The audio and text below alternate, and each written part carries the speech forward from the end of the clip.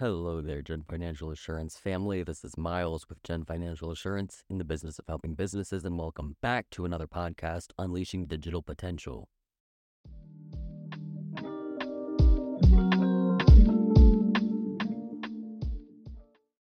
All right, family. So today we're going to be talking about marketing plan for insurance agents. We're going to go over a bit of the history of insurance markets, uh, ways to build your clientele and email lists and things like that.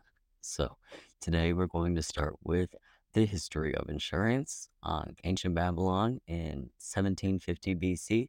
Ancient Babylon, the earliest known insurance policy, is found in the Code of Hammurabi. This policy was designed to compensate traders for losses incurred during transportation, such as damage or cargo theft. Next, be medieval Europe. The guild systems emerged with members paying into a pool that covered their losses. If a master's practice burned down, or if a master was suddenly disabled or killed, the guild would support them or their surviving family.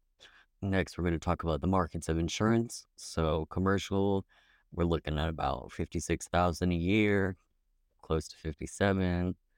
Uh, Life insurance, we're looking at 62,000 a year, 63,000 a year. PNC, we're looking at 37,000 a year. Health, we're looking at 41,000, and general insurance, so this being travel, pet, and things of the such, would be 55,000, almost 56,000.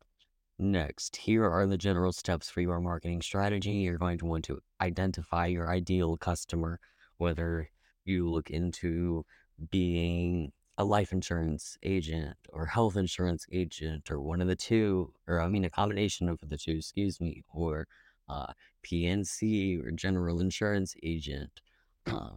This is all going to be different, and this is all going to look different as well if you're an insurance broker, an insurance agent, if you work at a agency like an independently owned agency or brokerage, or if you work at like an agency of a bigger carrier. So for independent agents, here would be what I recommend. The general steps would be: identify your ideal customer. Next, analyze demographics and psychographics. So this is going to be, say you're working in commercial like I do, you're going to look at, okay, do I want to work with small businesses, or my carrier is looking for $1 million of revenue and up? Are they looking for people with one or two locations? Are they looking for virtual locations? Things like that. You also have fleet trucking. You're going to have insurance for that as well.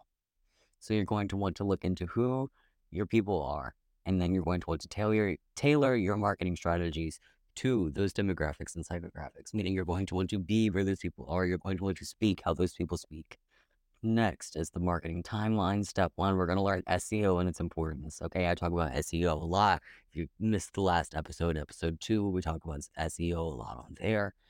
This will be search engine optimization. This is making sure that your content is found by other people when you put it out. So on, let's see, the internet with a web page, on YouTube, on Instagram with hashtags, across Facebook and Twitter as well. Pinterest. So Pinterest is also technically a search engine, but it's kind of got social media platform-esque to it. But it's mostly a search engine, so you're going to want to learn SEO for sure if you're using Pinterest as a means of marketing. Step 2, utilize social media platforms like we talked about a little bit ago.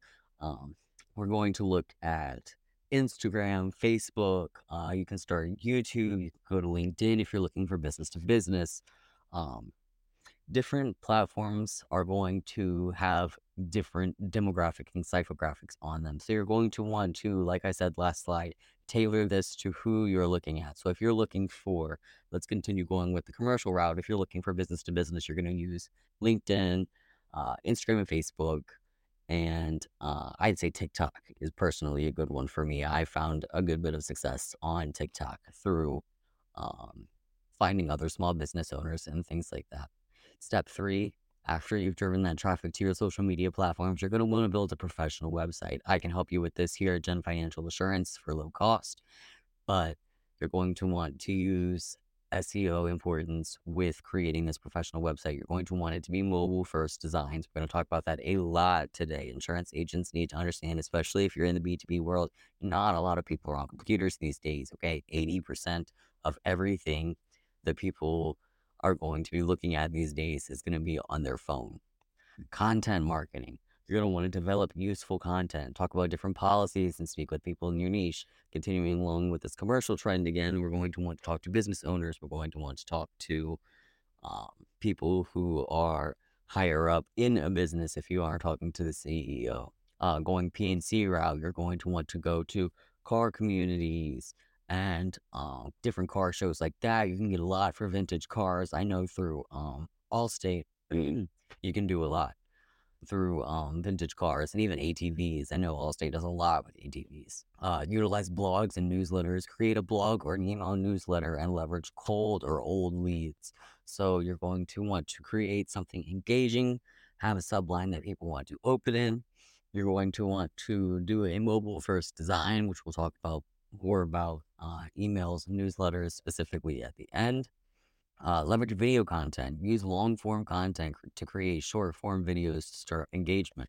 So these blogs and newsletters that you're already doing, these podcasts, maybe even YouTube videos that you're already doing, you can take them and break them up into smaller things. Excuse me. So that way you can post them on TikTok. You can post pieces through a thread on Twitter.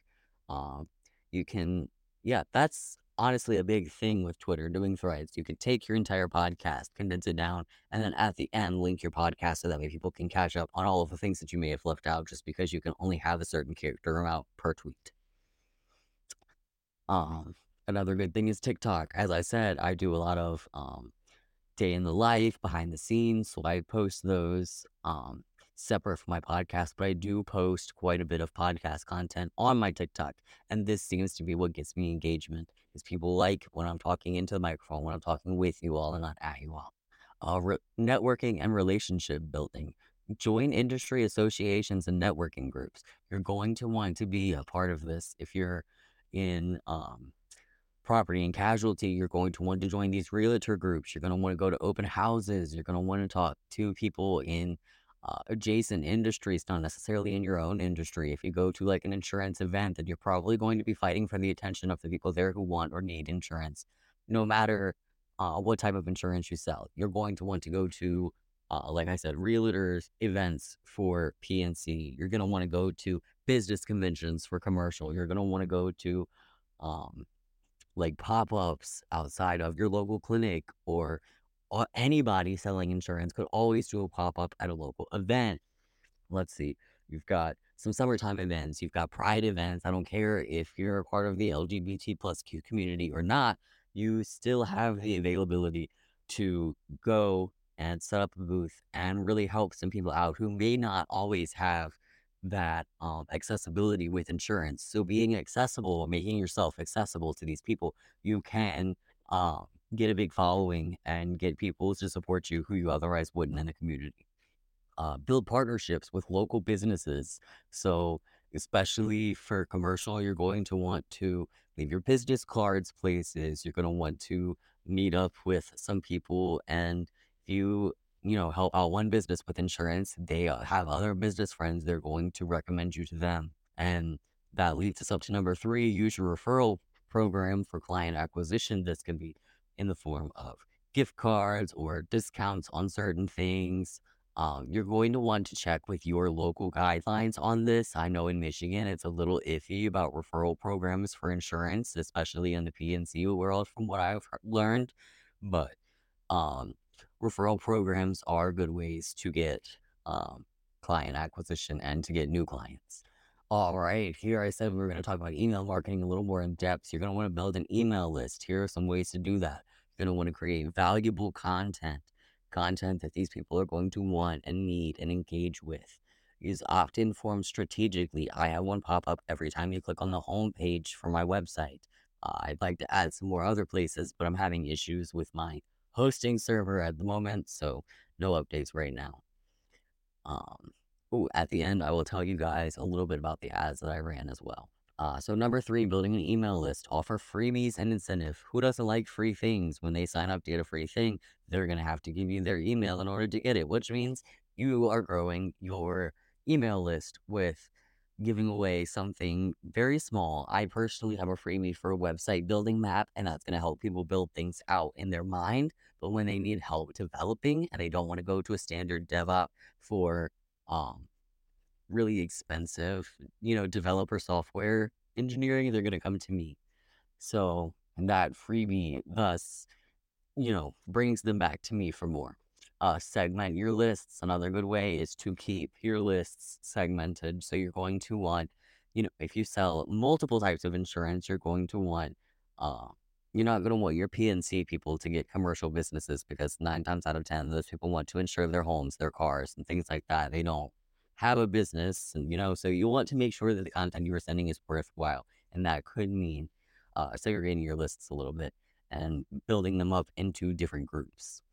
And number five, optimize for mobile devices. Very, very, very important. No matter what you're doing in the business world, if you want people to see it, you're going to want to optimize it for mobile devices. So whether you use a PDF or whether you send it out right as text, you're going to want to make sure that it shows up nice on mobile device. All right, next is crafting engaging campaigns. Knowing your audience is the first step. Okay, like I said last time, for building an email list, you're going to want to create valuable content that your audience is going to enjoy, things that they're going to open and scroll through.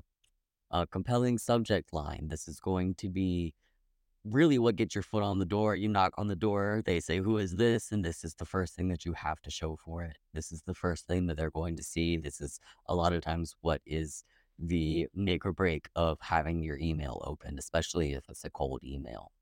Engaging content is another big one. You're going to want to build things that are valuable to your customers. You're going to want to build things that they stay engaged with, whether it's scroll through this email and find a little such and such for a gift card, or, run a little contest, do some polls and ask questions. All right. Number four, again, mobile friendly design. We talked about that a little bit before. For building an email list, I'm not going to go too in depth on that again. But a clear call to action is extremely important. You don't want to just send an email, have them be like, "Oh, that was nice," and then close it. You're going to want that email to lead back to your website, your social media, things that you're doing, an event that you maybe have set up. So make sure that you have that email driving traffic somewhere. Next, we have projections. So 60% of all small business customers comes from internal referrals. Okay. Engage with your customers, encourage them to leave reviews, ask for feedback, ask for referrals from your current client base to expand your clientele. This is what's really going to get your business rolling. This is going to cause that avalanche, that snowball effect where you get one tells two tells four, and so on, which is incredibly important, especially when building an agency from scratch. All right, I think that about does it. So we are going to talk about the ads now. I have gained over 2,000, over 2.7K, I believe, views on my Facebook, which is incredible. I am truly excited that these ads have worked. I actually ended up getting two leads from one ad, which still isn't the best click per uh, uh, person pay, or cost per click. There we go. But I would much rather pay $7 per lead and have them close than pay a penny a lead, spend $1,000 and have none of them close. So, and that's another episode of Unleashing Digital Potential with your host, Miles Davis with Gen Financial Assurance, in the business of helping businesses. If you're interested in learning more about our services or reading our blog, be sure to check out our website, genfinancialassurance.com. Thanks so much for tuning in. Hope to see you next time.